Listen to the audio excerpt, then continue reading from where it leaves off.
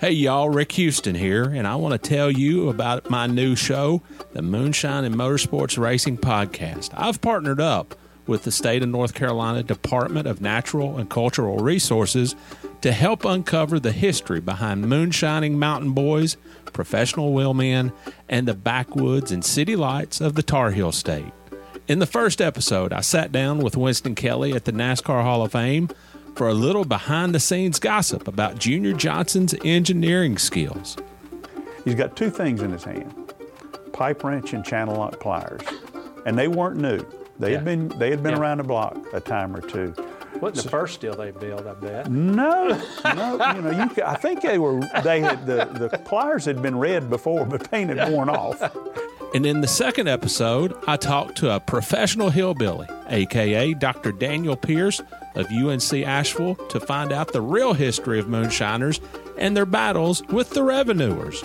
He wrote about one of his experience of trying to chase down this bootlegger in this souped-up car, and he complained that the government gave him these piece of crap, cheapo cars, and that were really no match, but he thought he was doing pretty good, and then the guy just hits it and just takes off and practically disappeared. But then the guy makes a bootleg turn and comes back towards him.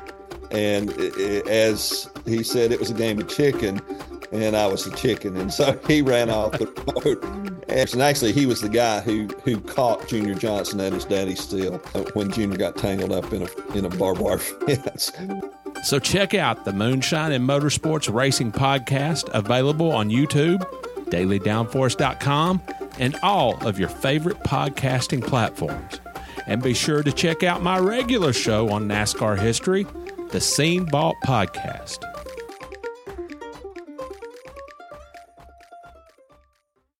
Hey there, NASCAR fans. Have you got your copy of the latest edition of NASCAR Pole Position Print Magazine? If not, there's no better time than now to subscribe at polepositionmag.com. NASCAR Pole Position is the only print magazine covering NASCAR. Officially licensed by NASCAR, NASCAR Pole Position Magazine is published throughout the NASCAR season, and each edition is an instant collector's item, packed with great feature stories and photography. The magazine is even mailed to you in a poly bag for those who love to collect NASCAR memorabilia. At polepositionmag.com, you can even find past issues available to purchase. Get your subscription to NASCAR Pole Position and get great NASCAR content delivered straight to your mailbox throughout the season. Learn more at polepositionmag.com. That's polepositionmag.com.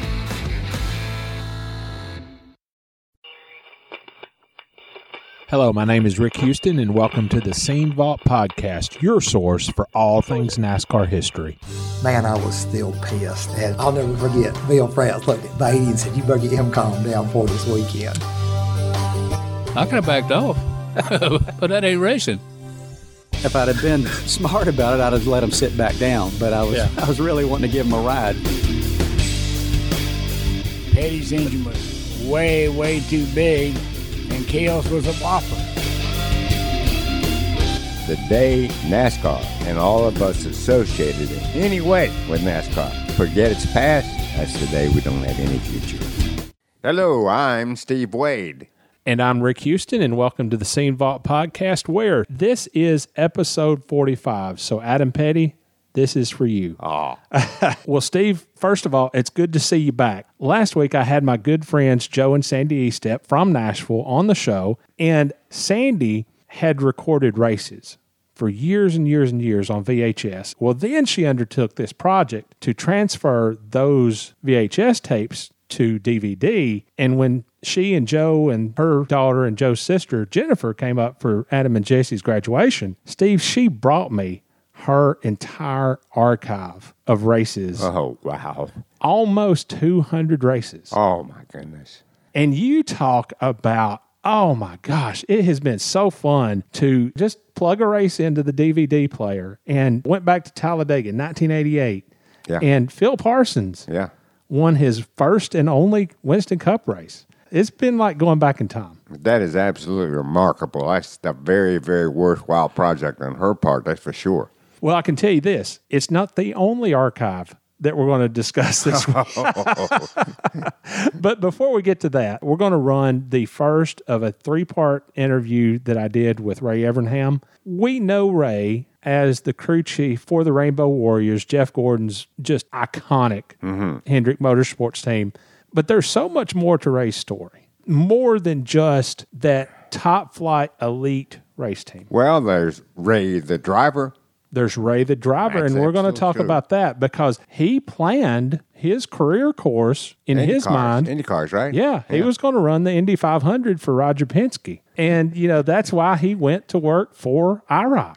Right. We're also going to talk about how Ray was injured in a modified crash, I believe, 1991. Yes.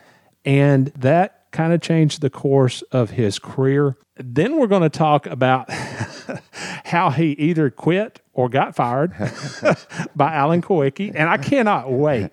I cannot wait to get your take on this. Okay. Because of your relationship with Alan. And then finally, we are going to discuss, right after Ray started at Hendrick Motorsports, he got some bad news. He got the news that his son, Ray J., had been diagnosed with leukemia. And Steve, I can't imagine. I can't imagine that either. I'm so thankful that none of my kids had to go through any of that, or me as a father. It's got to be something that hits you right in the stomach and just takes the breath out of you. Steve, for this second segment that we're going to do, talking about archives, I have a friend, Jamie Bishop, and he has been a crew member in NASCAR since the early 1990s, still working to this day as a gas man for a number of different teams. And I got a message from him on Facebook yesterday morning, and it was a stack of old Winston Cup scenes from the early 1990s. Really? Yes. And then I said, well, man, that's awesome. There was probably maybe 50 issues, enough for a full season or so. Yeah. And then he sent me a second message on Facebook, and this was a stack. This was probably, I don't know, I would say probably 150, 200 issues that was in the back of his van. Woo. And I sent him a message back, and I said, well, did you go ahead and get them? Is this the same stash? And he said, no, this is over and above what I showed you before. Now we're in the hundreds, right? Now we're in 200 or 300s. Oh. And then he texted me another couple of photos. Oh, my, don't tell me. All total, he had 5 huge totefuls of old Winston Cup scenes. And the total that he gave me was approximately 475 issues. Now, let me get this straight. Yes. He found 475 issues of scene from the 90s at a flea market. Yes. Now, Steve, ask me what the people at the flea market wanted for these newspapers. Okay, what did the people at the flea market want for these papers? $60. You are kidding me. $60. The man bought 475 past issues of Scene for $60. For $60, baby. Good grief. That is terrific. And when you do the math, in the early 90s, we had, 45 issues a year? Yeah, at least. Then we went, in the late 90s, we went to 50 issues. That's correct. So give or take, you're talking about 9 full years of racing coverage for $60. For $60. That's like finding gold. Yes, it is. And for the second segment, I'm going to talk to Jamie about this find that he had, also about his career. And Steve, finally, this is the big news. Oh, yeah? Ask me what he's going to do with those newspapers. Okay, Rick, what's he going to do with those newspapers? He's given them to us. Really? To offer on Patreon. I'll be darned. That is just great. This is some pretty doggone good stuff. This should have you folks anxious to go to Patreon. Patreon.com/The Scene Vault Podcast. Give us $5 a month, and we will get you hooked up with some NASCAR history. First come, first serve. If you do $10 a month, we'll give you 2 issues out of this archive. So it's a pretty special offer. It really is. Rick, here's $5. Pick me out one. Sold. Patreon.com/The Scene Vault Podcast. PayPal.me/The Scene Vault Podcast. it will be worth your while. And Steve, we have new support this week from Randy Klein and John Kissel, and increased support from our friend and former photographer colleague, Dr. Chuck Yadmark. Attaboy, Doc.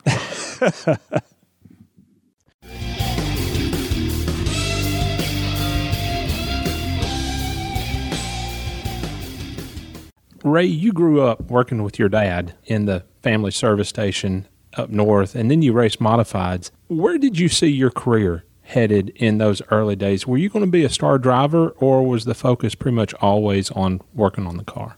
What do you mean, was I going to be a star driver? I felt like it was. At that time, growing up around the gas station with my dad and his friend Jack Stoddard, we used to go to a lot of the modified races. Love the open wheel cars, and back then it was coupes and sedans and stuff like that, and I just always wanted to drive. Those guys were my heroes, and I was just going to be a race driver.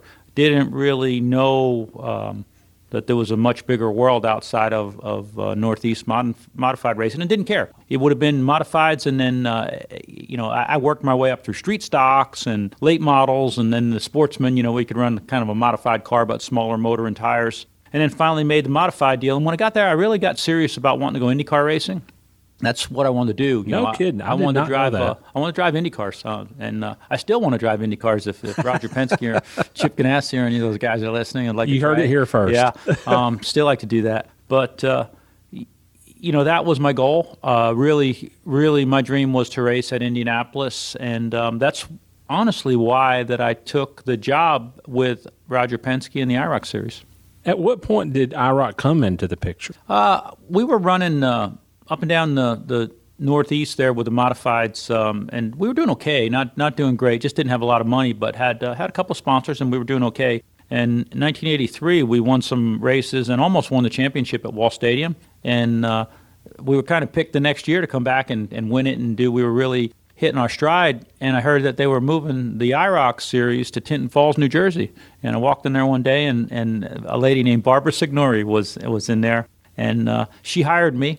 And I told her I wouldn't go racing full time. I'd come and work on the IROC cars. And Barbara and Jay Signori were, that was quite a day for me because her husband Jay became an incredible mentor to me. But I thought the whole time, I'm going to get to Roger Penske. Roger's going to see me drive. This was going to be your connection. Find out who I am. Me and Rick Mears are going to be teammates, and we're just going to win a bunch of races. But Jay taught me so much, and I did test the IROC cars, which was an honor. I got to be on track with Unser and Mears and Andretti and people like that. It was incredible experience. But just didn't get a chance to drive RP's IndyCar, even though I straight up asked them one day. It was kind of funny. We were traveling somewhere, and I was learning so much that I didn't even know how much I was learning from Jay and from Mr. Penske. And we were flying to Michigan one day, and Roger's always, man, he's on what do you want to do, where you want to be, what you can do, and he said to me, what do you want to do? What do you want to be in 5 years? I said, like to be driving your Indy car. And and I think Jay was taken back. And even Roger looked at me, he's like, I think that was the first time I've seen him speechless. He said, well, maybe we can do something else. Maybe we can get you an ARCA car, we can get you an ASA car, because he knew I was working hard for them and we were testing the cars. And, I look back on that now and think, geez, he probably saved my life by not putting me in an Indy car. At what point did the shift from actually that goal of driving IndyCar, did it shift towards maybe the mechanical side? Believe it or not, the mechanical side came out of necessity because I still wanted to race, and I stayed at IROC but never got the opportunity to drive Roger's cars, but met a lot of other people, and that got me some sponsorship, and we had really good success running open wheel midgets on pavement, three-quarter midgets. They're kind of different than a full midget. And the modifieds, and then they had a series called the Dirt Asphalt Modifieds. So we actually had 3 or 4 good rides, had an ARCA car all set. And Andy Petrie called me up and he said, hey, Leo Jackson and the guys are going to run this kid for a few races. You want to come help him? Now, who was that? It was that kid. I had watched him on Thursday Night Thunder at that time, so I heard a little bit about him, and I knew he was a good kid, and it was Jeff Gordon. And we went down and we met. I've heard of him. Yeah, he did okay. He's doing okay. He's still got a few things to do. But that started it. Did a few races with Jeff, and then the rest is history, as they say. He and I hit it off immediately, and the whole time that I worked with Jeff Gordon, I never thought about driving a race car again. When I left Jeff Gordon and we split up, I started thinking about driving race cars again. So kind of funny, but it'd be like when you're playing golf with Tiger Woods, you're okay being the caddy. Now, what year were you hurt? Was that 91? 91. So that was actually... So you had already worked with... I'd already worked with Jeff. Okay. And I was injured at Flemington, New Jersey. It was a head injury, and that pretty much ended my driving career, or as I thought. It just was... It was time to, figure out what I was going to do. So I started building some cars and doing some things for other people, and people were winning in the cars I was building right away, and I thought to myself, well, heck, either I build a really good car or I really suck as a driver. One or the other. But at that time, when I was really hurt in between and looking for what I was going to do for the rest of my life, if I couldn't drive again, and again, I worked really hard to come back and get in the car and won the first night that I got back. But I also knew that I shouldn't have been in the race car. The world was different. My depth perception was off. I wasn't feeling right. Still, So again, that concussion syndrome we talk a lot about. I probably should not have been in a race car. With the, with knowing that I had to make a change, it really came in 91 because it was I had.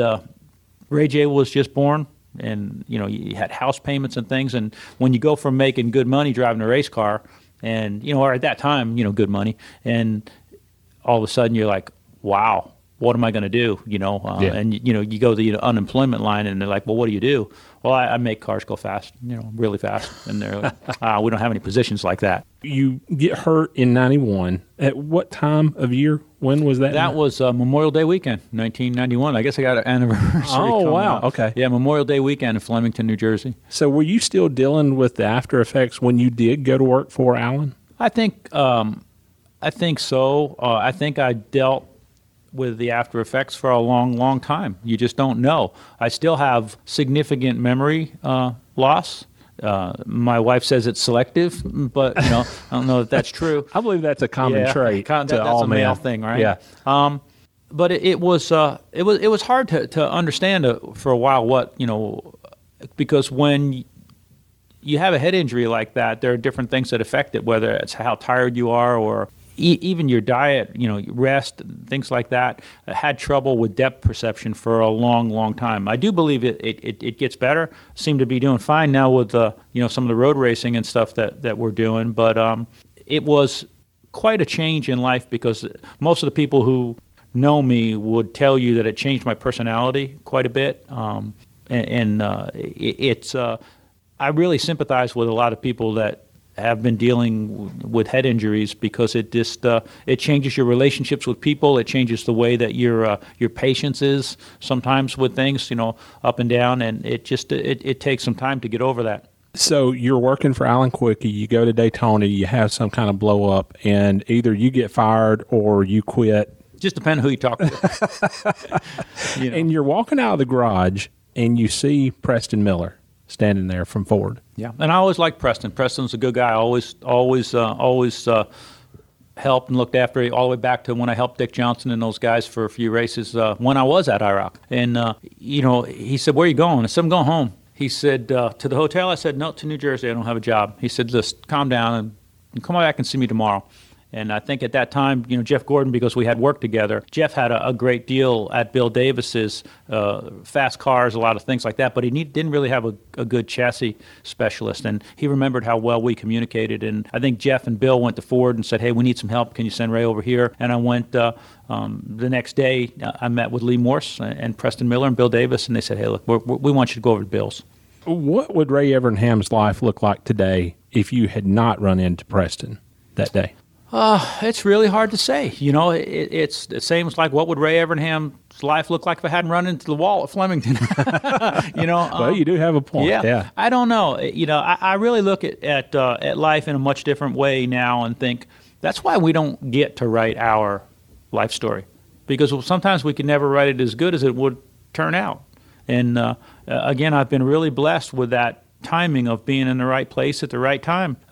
Some days, walking out the gate and seeing Preston, and just that meeting with Jeff when I just needed a few bucks to run that car, and Andy Petrie called and thought of a guy, and so all these things.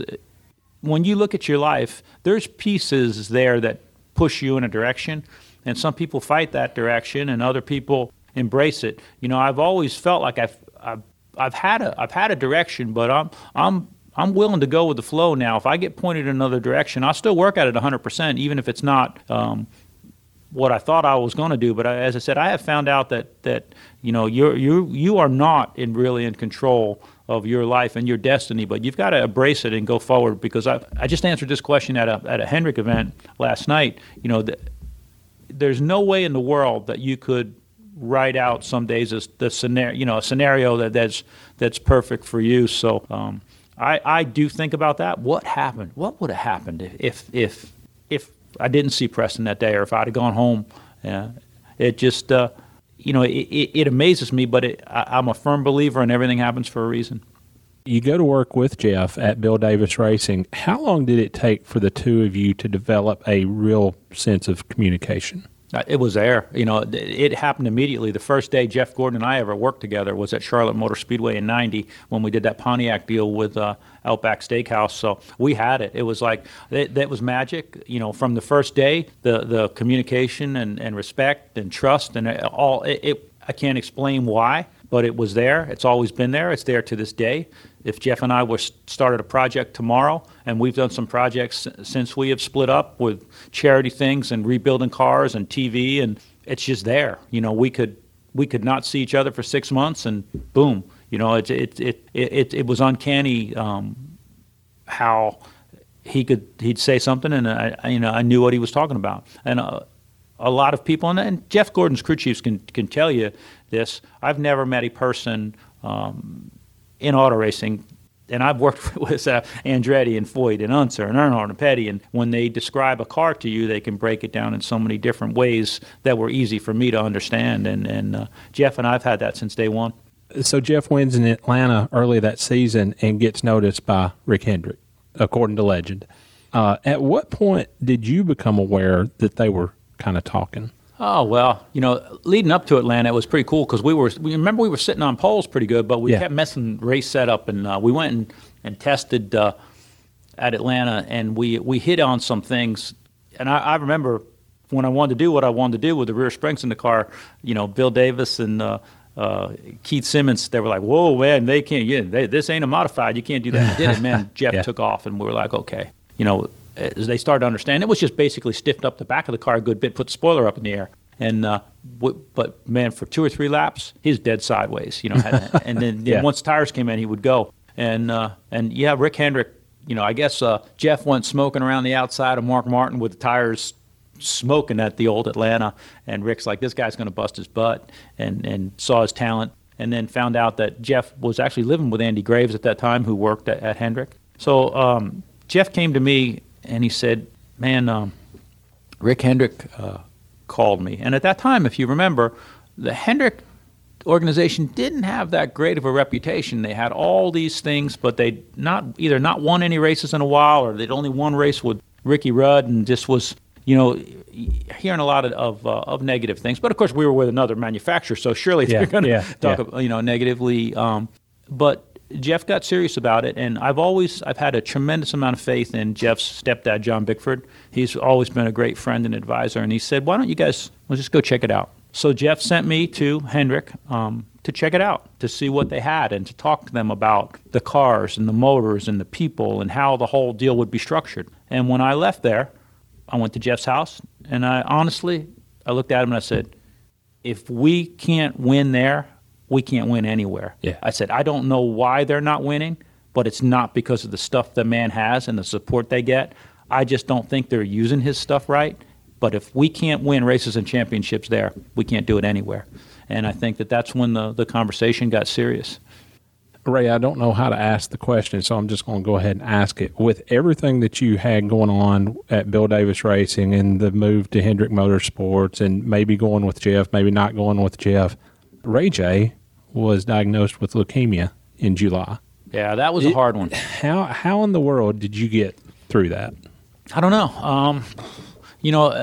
Again, that was, I left, I think, Hendrick right around, I know we won Charlotte, and that might have been my last race at that time with Bill. That was in October, yeah. Well, no, actually, I was working at Hendrick when we won the October race. That was a trade. Yeah, it was a trade deal because they traded Jeff for me. They said if Jeff could test at Hendrick, if I could go and work on the one car, and we went back and won again. But I just started at Hendrick, and we got a phone call that Ray J was sick and that I need to come home. And finally got my dad to tell me what was wrong, and I just remembered being floored. I couldn't even fathom just being on that plane, and a friend picked me up at the airport and took me to the hospital, and I remember that day the doctor said, your son has leukemia, and to me at that time that was a death sentence, and all I could think of was this, I felt like the guy had just ripped my heart out, and so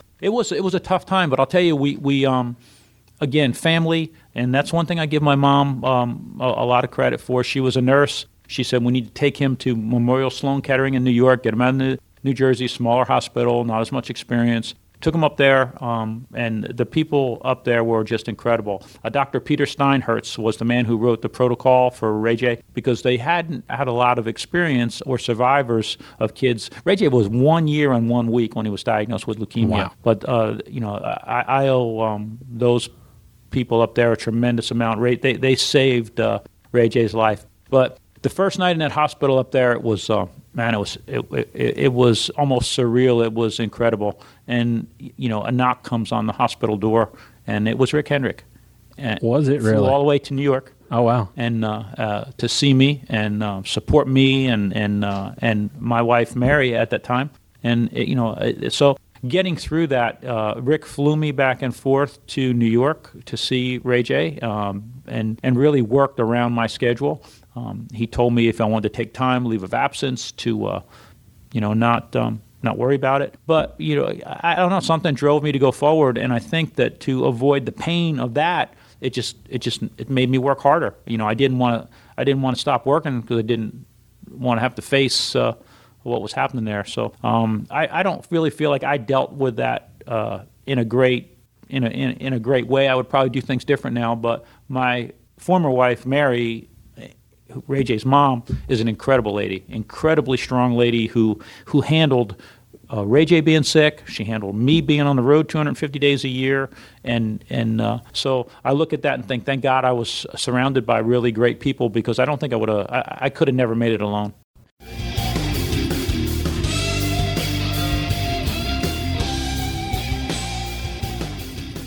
Steve, our buddy Brian Kelb, follow him on Instagram at Speedway Screens and check out his inventory at speedwaytsj.etsy.com. In the first segment, we talked about Ray Evernham working for Alan Kowicki for a few months in 1991 and 92. And Brian has shirts of Alan's from 1987, very early in his career, before he ever won a Cup race. He has a 1992 shirt and a 1993 shirt. Absolutely incredible. In our second segment, we're going to talk about this treasure trove of hundreds of 1990s Wednesday Cup scenes. And Steve, at that time, NASCAR was obviously going through a huge boom in popularity. So quite a bit of Brian's inventory is from that era. If you want it, there's a pretty good chance that Brian has it from the 1990s. And finally, 10% discount. Enter SCENE, SCENE at checkout. So follow Brian Kelb on Instagram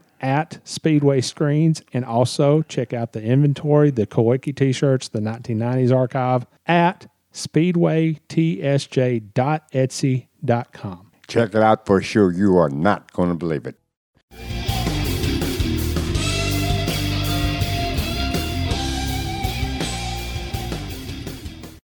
So Ray Evernham is working with his dad at the family gas station up in New Jersey, and he begins a driving career. In his mind, he has a goal, and it's not to work for this kid, Jeff Gordon, at Hendrick Motorsports and become a Hall of Fame crew chief. He's going to be a driver, and it wasn't necessarily in NASCAR.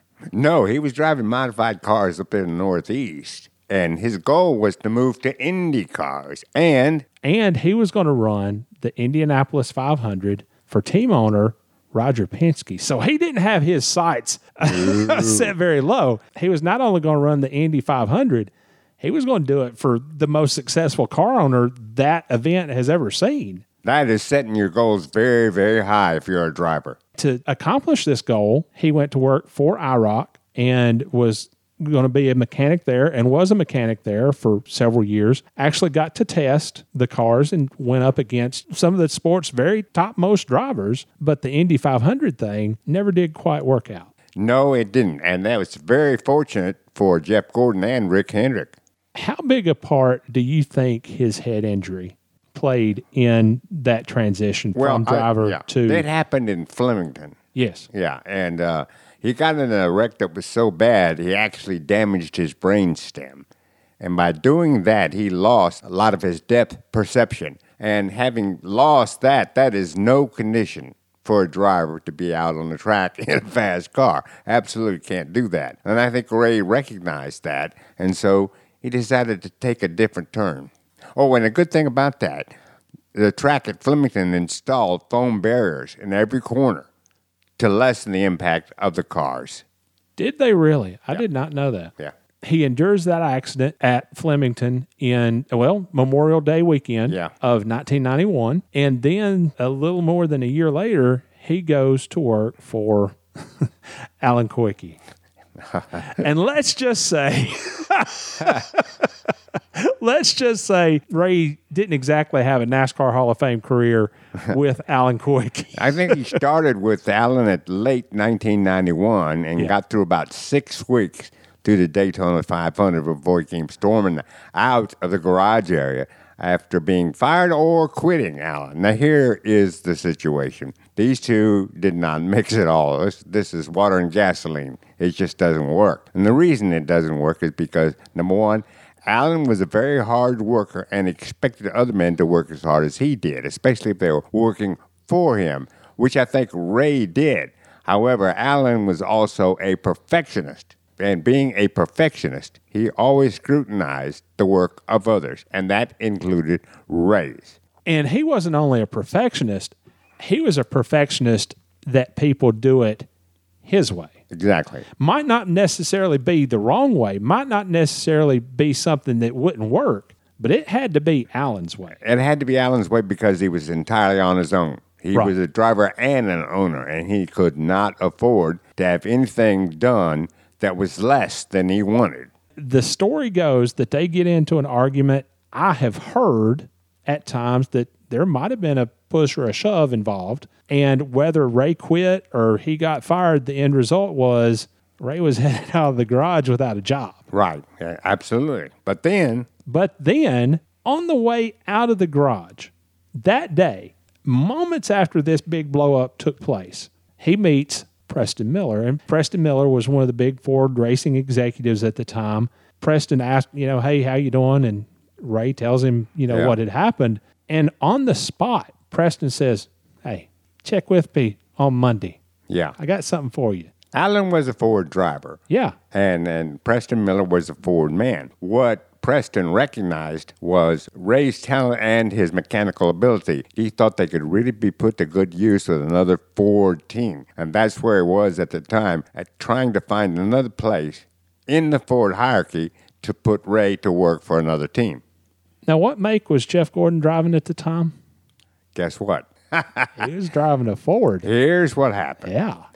Preston went to Bill Davis Racing, and that was a Ford team that at the time employed Jeff Gordon. And Preston wanted Bill to hire Ray because I think Preston knew that Ray and Jeff Gordon, a lot of people don't know this, had worked together a year before. Yeah, they'd worked together in 1990. They hit it off. I mean, they took to each other right away and seemed to be a cohesive unit as soon as they started. Preston knew this, and Preston said, "Hey, Bill, you got to hire this guy." Bill Davis did not want to hire Ray Evernham. So you know what happened? Preston put him on the team anyway, and Ford paid Ray's salary. And the goal was to reunite him with Jeff Gordon because they figured good things would happen. And they were right. Here is a question for you. What might have happened had Ray not run into Preston that day at Daytona? How would the course of NASCAR history be changed? I think it would have taken longer, but I do believe that Jeff Gordon and Ray Evernham would have hooked up sooner or later. If nothing else, if Ray was not working anywhere at the time that Jeff came on board at Hendrick Motorsports, Jeff knew his capabilities, would have likely said something to Rick Hendrick about his choice for a crew chief, and he might well have said, "I want Ray Evernham on this team."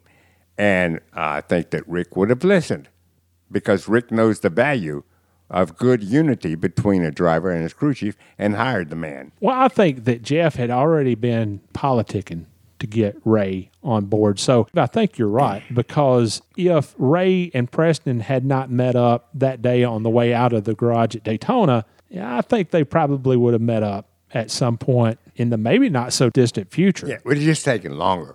So Ray comes on board with Bill Davis Racing and Jeff Gordon. Jeff wins the race in Atlanta. He gets noticed by Rick Hendrick. And Rick Hendrick and Jeff Gordon start talking, and in the process, Jeff sends Ray to Hendrick Motorsports to kind of check things out. Right. That's a natural progression. Yeah. And Ray comes back and says, "Hey, if we can't win there, we can't win anywhere." Because Hendrick Motorsports had the pieces in place. They just maybe might not have been put in the right order. They had never had that breakout season before. No, but they had everything it took. Yeah. Rick, he recognized, I think, the potential that Jeff and Ray would have together, and they would be able to make the use of everything available to them at Hendrick Motorsports. So the deal is done. Ray goes to work at Hendrick Motorsports, and very shortly after he starts work at Hendrick Motorsports, kind of building the 24 team, there comes news that his son Ray J is sick. Steve, in my life, I cannot tell you how many times that I've prayed for my sons, and I've actually said, if something bad happens to this family, let it happen to me. Don't let it happen to my kids. You don't mess with kids. To get that kind of news that his son has leukemia, I cannot imagine what that would have been like. It had to be very, very hard. I've been very fortunate in that cancer did not strike my kids, and I'm very, very happy about that. But I know exactly what it's like to deal with cancer. Yeah, you do. I've been there. Yeah. And I've been very, very fortunate that I got past it. I'm cancer-free, have been for many years right now, so that's very good. But I do recognize the agony and anguish it can cause. Now, I think it's much stronger to deal with when it's your children. So Ray J goes into Sloan Kettering in New York. Ray's first night at the hospital, there's a knock on the door of the room. Mm-hmm. And Steve, it's Rick Hendrick. Right. And he walks in, and he offers Ray all the support that he could possibly need. Fly back and forth between North Carolina and New York. And think what you will about Rick Hendrick. Think what you will about just the vast empire that he's built. But that says a lot about who Rick Hendrick is. And that's not the only time that something like that has ever happened. No, Rick Hendrick is that type of man. He cares for the people that work for him. He cares for the people that are his family. And so he doesn't do anything but his utmost to help them.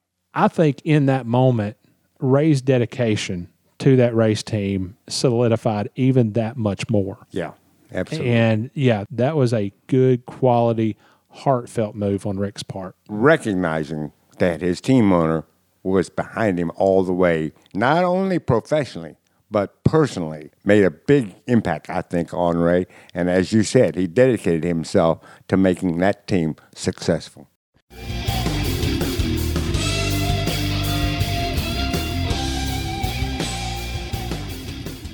Hello, I'm Buddy Parrott, and you're listening to the Scene Vault Podcast.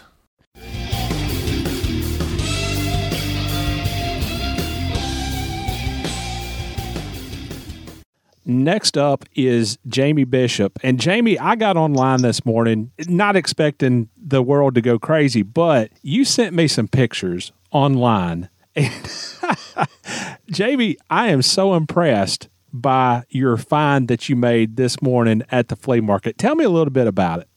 Well, Rick, I was at the Pickens County Flea Market in Pickens, South Carolina. I had stumbled upon this table, and there was mounds of newspapers. And when I thought, well, I'm sure that's National Enquirers, that's, the day Elvis died or something like that. As I got closer to them, I saw they were Weston Cup scenes. First thing went through my head was, I want to find my magazine, because in 1993, they had me as the crewman of the week. Yeah, the photo bio. Yeah. And David Green had called and interviewed me on that deal. And I was so proud of it. I mean, so proud of that. And all my buddies, which I'd only been in racing about 3 years, and all my buddies were like, how'd you do that? I've been in racing 17 years and never made it. And that magazine was sitting on the top. The very top. Rusty Wallace and Dale Earnhardt. And it said, he's the man, and they're pointing at each other. Yeah. And I flipped through the magazine, and I said, you ever heard of this guy right here? And she goes, well, yeah, I've heard of him. I'm like, I looked at her, and she looks at me, and I said, that's me. She just flipped out. So I said, well, how much are they? And she says, $1 a piece. There were hundreds of them. And I said, okay. I said, I'm going to get this one. And she goes, I said, what do you want for all of them? All of them? Said, all of them. Yeah. And she says, $60. Well, I didn't even argue with her. I love to haggle, but I didn't say the first word. I was like, yes, ma'am, here you go. And you weren't going to do an American Pickers and say, well, I'll give you 50.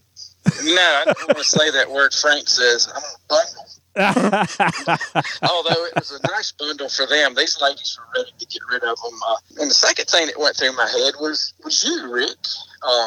I've seen you out there reaching out about a copy that you may have been missing or something. And that's when I sent you the message with the photographs. Yeah. And I was so giddy about my find. How many are there in total? Well, I have it's funny, I bought a 77 quart cooler, ice chest today, and I was packing them in that, and there was 140 in there, and that's probably not half of them. I would say there's rough estimates 400 of these things, and they were well taken care of. She had told me her brother had bought them, and he was a big NASCAR fan, and he had a huge collection of stuff. She said he sold everything else online except these. And she said he got $25,000 for the other stuff. So I guess now he's got $25,060. Yeah. Getting rid of the scenes. But I was really impressed. And they were really impressed with, how well he had kept his collection. There's a little bit of yellowing around the edges that I don't think you could ever keep from doing, keep that happening. But as far as tears or mailing labels or anything like that, none of that's on there. That is awesome. Now, Jamie, you and I first met back in 1991. I was working for a small little publication called Dixie Racing News, and we wound up doing a story on you. At the time, I was actually working for Chad Little. Okay, right. Fast Fever Racing. Harry Hyde was the crew chief. So you've been involved in the sport all this time? I have, yes, sir. Wow. Okay, now tell us about what you've done. Well, when I went to work with Chad, I basically just wanted to get into races for free so I could be there and be a part of it. Yeah. And, my first few races, Chad's father, Chuck Little, I said, what do you want me to do? He says, I don't want you to do anything. I said, I want you to watch and figure out what you can do. And I did. I observed and, of course, you push the race car and you wax the race car and you do all that kind of stuff. And spent about a half a year there. I started mid-season, and then at the end of the year, the team folded, and Cale Yarborough took every one of us that was at Fast Fever Racing to work at it was the Phillips Tripartite 66 team at the time, and I felt like I had gone from the minor leagues to the major leagues overnight, and stayed at Cale's until he closed at the end of 1999. Working with a lot of good drivers, was fortunate enough to win Daytona with John Andretti. And people ask me all the time, they're like, what was it like working with Cale? He was great to us. And I was actually in college. I went to him and said, man, I want to quit school and just work for you. I said, this is what I want to do. I mean, why go to school? He said, well, boy, if you quit school, you don't have a job here. Did he really? And Betty Joe kind of said what, the same thing he said. And so I finished school. I was a history major and just rocked along just to finish school. I did well, but all I wanted to do was get to the racetrack. And the win in Daytona was a dream come true. It's funny, when I started this, when they interviewed me for that photo bio in Winston Cup scene in '93, it says 5 years from now, what do you want? I said, I want a Daytona 500 ring. And I kid you not, I sold my soul to the devil to win Daytona. Yeah. And, lo and behold, I win the 400. And I was like, man, that wasn't a deal. I wanted the 500. And the devil said, well, you didn't specify. But anyway, I was obsessed with winning the 500. And, 400 was great, but it was like, well, there ain't 500. But looking back on it, it was a major accomplishment for somebody like me who I didn't work on cars. I mean, I've still never changed oil in a vehicle, and I'm 48 years old. No kidding. To this day. Wow. But I learned how to do stuff on a pit stop, and so I was fortunate in that way. Now, what did you do for the team? Well, I started out, running gas and cleaning the windshield, and then in '93, one of our gas man left, and we had a new gas man. Well, then they had me hand the second can over the wall, and I did that until he left, and I finally got my opportunity to gas in about '97, and I've done fueling ever since. That is impressive. Now, tell me kind of what you're doing today. I was real fortunate to get the opportunity to go gas the Kodak number 4 Morgan McClure car. That was a thrill. I mean, you try to be professional and you try to put it out of your head, but man, you see that car coming down pit road, you go, man, that thing won 3 Daytona 500s. Yeah. Don't screw up. So, but I made it there for a year, and there was a small Busch Grand National team in Abingdon, the same town that Morgan McClure is, Henderson Motorsports. And they asked me to gas their car. And I did, and I've been there 17 years now, or whatever it is, and they don't run a full schedule, but when they don't run, I go to work. I help the Ricky Benton Racing. Got some great friends over there. I go with them, and then Kenny Strickland, who's the competition director over at Ricky Benton's, he said, man, you need to call Chuck Efer. So I call him, and I told him I'm a gas man, and he said, great, man, I need gas men. I said, well, wait a minute now, I'm 48 years old. He said, man, I don't care. He says, you know what you're doing. So, he sends me to do the ARCA series, and I'm doing an Xfinity car in Michigan as well this weekend. I'm going up there to do Harrison Burton on Friday, and then Saturday, it's the 99 Xfinity car, and but my home is definitely Henderson Motorsports. Chris Carrier's my crew chief, and he sort of lets me do what I want to do, and I love doing what I do, and so anyway, I'm going to do it as long as I'm physically able, and they'll have me. Well, Jamie, you and I were talking, before we started recording, and I didn't know that you collected uniforms and helmets and stuff the way that you do. And some of the pieces that you said that you had they're NASCAR Hall of Fame worthy. How did you get into that? Well, I mean, you got to go back to when I was a kid. My dad carried me to the World 600 every year from 1979 on, and after the race, I would go down in the pits and I would just pick up lug nuts or a fender or whatever. One year I came walking up with. I actually have the wheel that when Ern, and I think it's the '87 World 600 where Earnhardt wrecked Jeff Bodine and started the big feud. Yeah. Well, I've got the wheel off of Bodine's car. No, you don't. I do. Unfortunately, I cut the rubber part off of it just to have the wheel, you know. Yeah. But I still have that wheel, and it's so cool. And I come walking up in the grandstands with that wheel, and I had to carry that thing about a mile in the car, and I still got a scar on my hand from it. Do you? But, yeah. But the point of saying that is, like Harold Kinder, after the race, after every World 600, and probably every race on the circuit, he would give his goggles to a kid. Well, I'd get down there, and he'd just given them away, and anyway, I got him one year, and I got him to autograph it, and that's the kind of stuff that I would just drag stuff home. Well, then when I started getting, I had a job and had some money and stuff like that, I would go to auctions and I would purchase, whatever I could, and I remember I was at Clemson going to school, and one of my hallmates was from Asheville area. We go and meet Tiny Lund's widow, Wanda. Wanda Lund. I paid her $300 for one of Tiny's driving suits from 1968.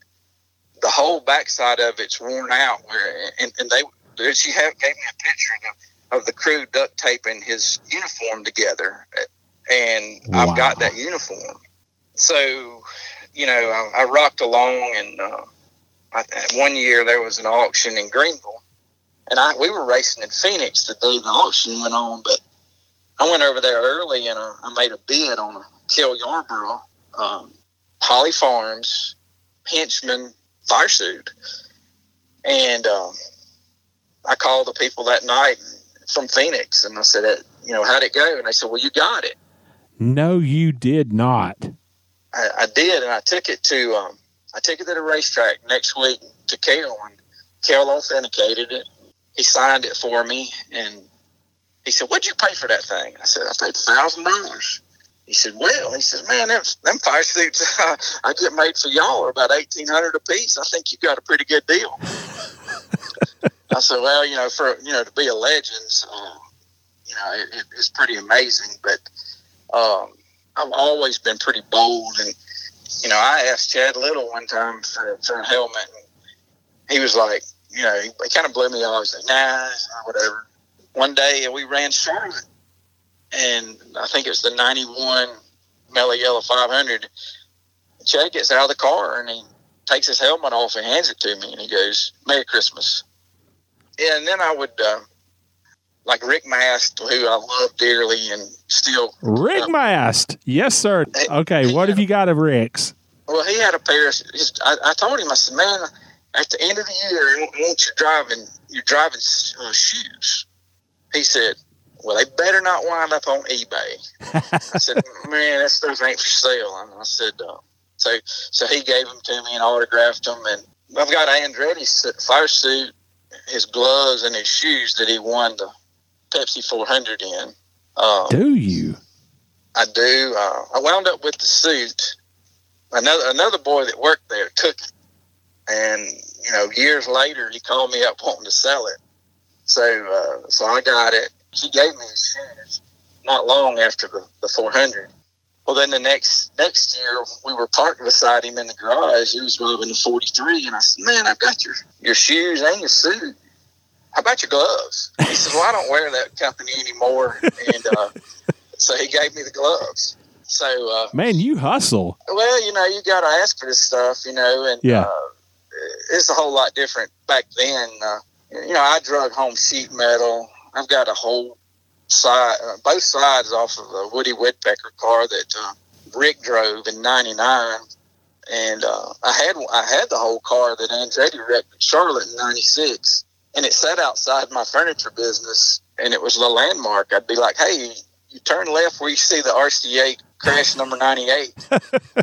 Yeah. And I took it to the scrapyard because it was just deteriorating so bad. But one of the coolest things I have is a buddy of mine, Raymond Kelly, was the team manager at Bud Moore's, and he gave me a torque wrench that was given to Bud as the master mechanic for I think it was the 1966 Weaverville 250 with Darrell Derringer won that race.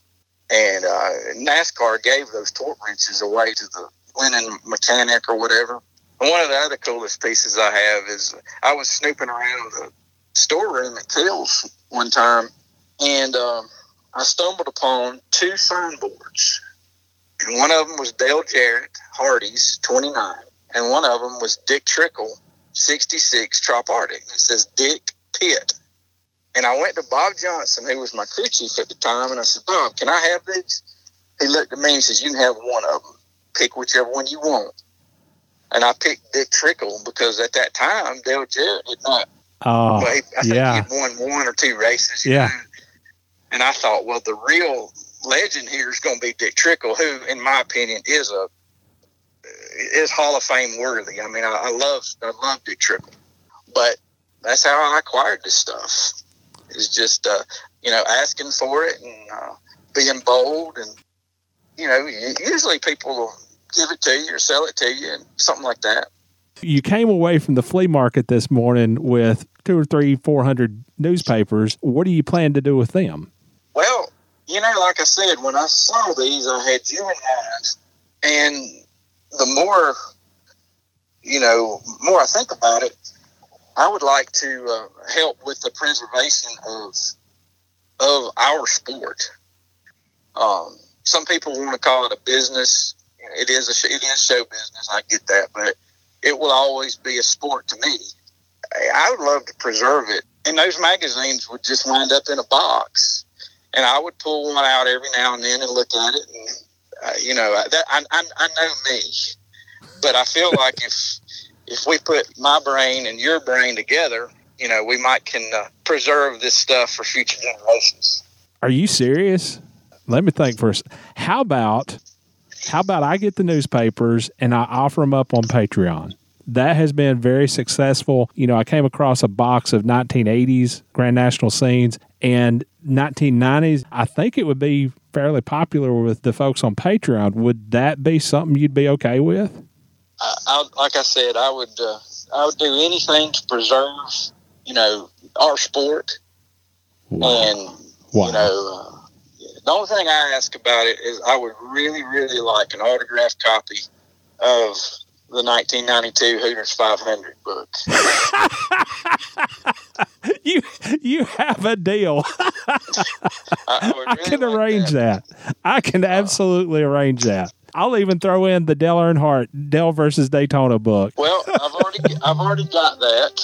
I read that book, the Dale versus Daytona, on a flight to Alaska, and I started that book, and it was almost like a piece of cake.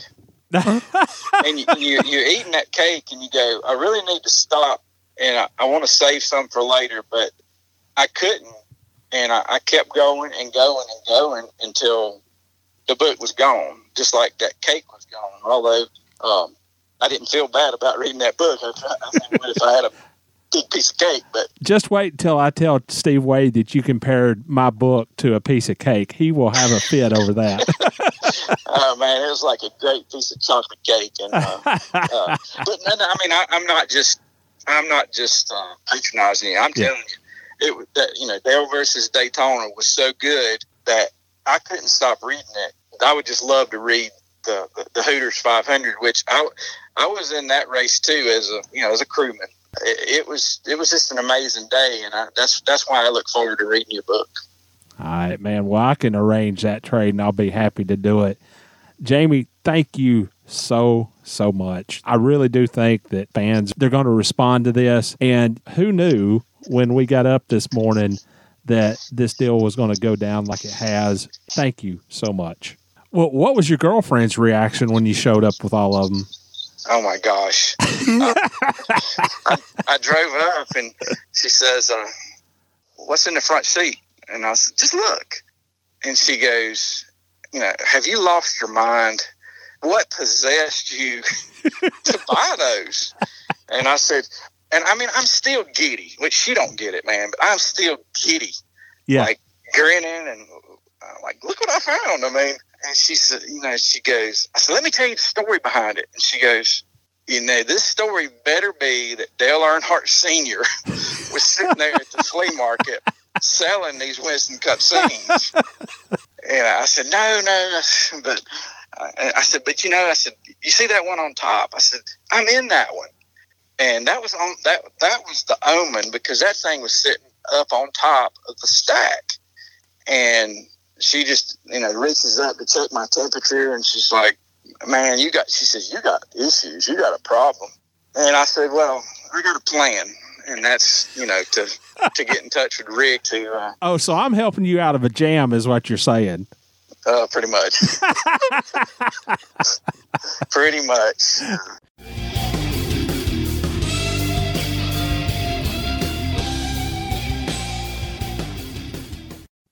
Steve, did you happen to catch that portion of Jamie's interview where he compares reading Dell versus Daytona to a piece of cake? I just had to kind of shake my head because I knew as soon as you heard that, you were going to have a field day with it. Well, I'll tell you what, it's probably devil's food cake he's talking about. First come, first serve on these papers. $5 a month on Patreon will get you one. $10 a month on Patreon will get you two, so forth. I have really high hopes for this because this is first-class history. Absolutely. And to our listeners, you have got to participate and get a hold of some of these papers because there may be a lot of them right now, but the day is coming when there won't be any. No, there will not. And that's why what we're doing is so important to preserve these. Absolutely. So, also on iTunes, leave us a 5-star rating and a written review. Once we get to 100 written reviews, again, I want to remind our listeners, leave us that written review and somebody will receive a copy of every NASCAR book that I have written and every NASCAR book that Steve Wade has written. Which is one. How many prints did it go into? They went through 6 prints. you just have to rub that in, don't you? I got you 6 to 1. Leave us a 5-star rating and a written review, and there's a good chance that you might just come away with all these books. Follow us on Twitter @The Scene Vault, and we'll talk to you next week.